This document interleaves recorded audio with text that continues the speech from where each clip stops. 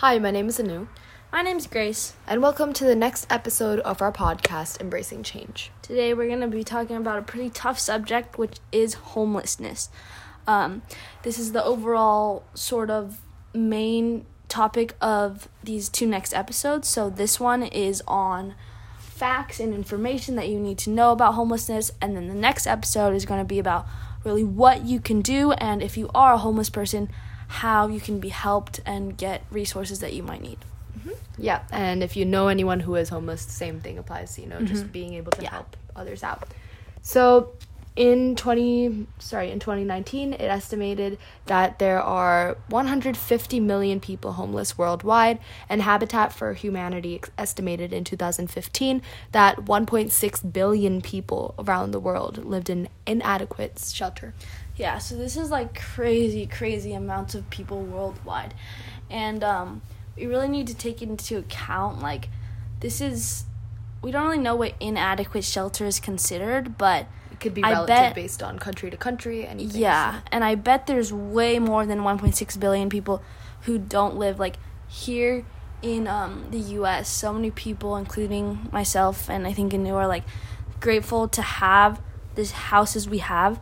But I also need to remind myself that, like, by inadequate shelter, it's not just a house, I bet the shelter that they're referring to that people don't have is literally just, like, a roof or anything. Yeah. And it's such a big number considering the fact that there are 7 billion people, like around 7 billion, 7.5 billion people living in this world right now. So 1.6 billion, that's like 1/7. So it's pretty, pretty drastic. I don't know how, like, 1 in 7 people live in inadequate shelter. That's crazy. Yeah. And that's only the reported people or the people that we know there's of. so many people. So there's so many people living who are undocumented or even just, like, in general, like, have no traces of, still surviving, things like that. So yeah. So in the 2019 nationwide tally, keep in mind this is nationwide, so US, most homeless people were individuals, so that's 70% of homeless people were individual. But there were also families with children with no home. So I can't imagine, like, growing up without a roof over my head, without a house. It's so sad to think about. There are so many people. There are 1 in 7 people in the world who don't have that. And I think, as Grace was saying, it's also severely tied up, like, to the fact that the cost of living, especially, like, in California and a lot of big cities, is very high. So it is very hard for a lot of families to, even make that, minimum wage or income. And some might say that, oh, well, it's their fault for going to a city or, place with such high cost of living. And if they're not able to sustain, they should move out. But it's not as easy as it seems. And, with family and everything. And plus, living in this circumstance can definitely, take a big toll on your mental health, as we covered in our last, episodes. So, even getting out of that whole mental barricade and block is hard for a lot of people. So we just need to do what we can to, equip them with that, like, hope and faith, I guess. That's also a really important fact that Anu brought up. Severe mental illnesses affect up to 1/3 of homeless people. So you need to, like, keep that in mind. And I also think that's a struggle with a lot of jobs, because maybe those jobs that are available don't fit the particular homeless person. So that's definitely a big struggle. Yeah, and that also goes hand in hand with most people who are homeless, like, they have to turn to crime. Like, in the sense that I know that there are so many, different ways that you can contact, human resources, things like that, which we'll get further into next episode. But some people are not aware of that, and other educated people who do, like, drive past and things like that, fail to educate the homeless people about these type of, homes and these type of organizations. So they turn to crime and robbery and that type of stuff. So that also, going back to what I was saying, also increases the crime rate in the U.S. Yeah. Additionally, now we're going to talk a little bit more about like COVID and how that affected homeless people. So, the coronavirus pandemic sent unemployment soaring. Anu, do you want to take this a little bit deeper?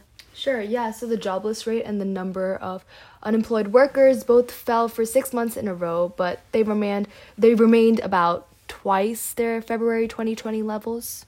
Yeah, so we're not going to go into all the crazy numbers, but basically the unemployment rate like dramatically increased during COVID, and then it went back down, and then it increased again.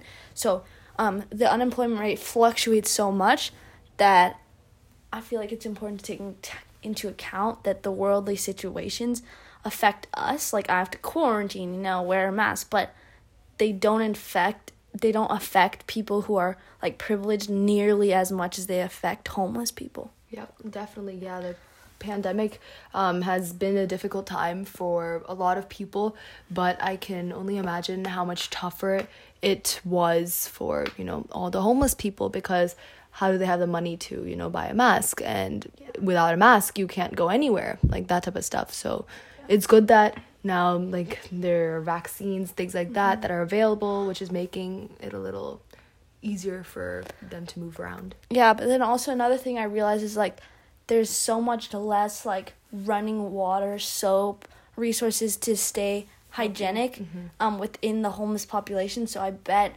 COVID probably starts there very fast, and that's another struggle that they have to watch out for. Definitely. Homelessness is also frequently tied to poverty and the inability to pay for both housing and other necessities such as food, healthcare, and childcare. So housing, of course, can be the most expensive of necessities because housing is like shelter and is so expensive, especially where we live. Yeah, crazy. But childcare, everything, insurance, we don't understand like how much it does for us, but it's always there, it's always like something we can fall back on. So Grace, do you want to take a little more about like health insurance? Yeah, so that's exactly what Anu was saying. Like lack of health insurance definitely leads to the risk, because when you get hurt, break an arm, get sick, you have to pay for that out of pocket. And you don't even realize like how expensive healthcare is. Like crazy. Yeah, I had to go through like a knee surgery, and like most of the time my parents like wouldn't want me to look at the cost of the procedure because like it's so much. But one time I did see it, and I'm like, that is insane. Like that's literally insane. But I mean, doctors do have to be paid in their like, so yeah, it's not an easy job either. Yeah, it's not an easy job, but insurance helps so much. But a lot of times homeless people cannot afford this insurance. So when they do get hurt or sick, it takes a toll on like their money. Yeah, money, mental health, because you're like, oh wow, I cannot afford this. And then you don't let yourself get help when you need the help. Yep, and that makes one stay on the street.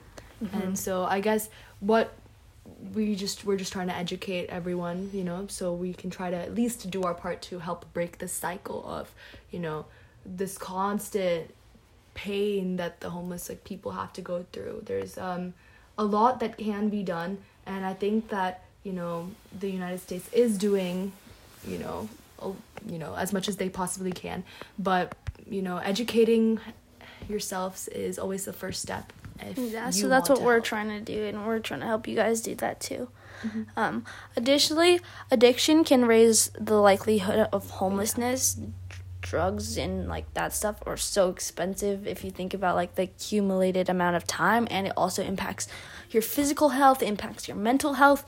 So that's definitely a struggle for a lot of homeless people. And then our last point, do you want to talk about like prison and stuff like that? Yeah, so former prisoners are at particular risk.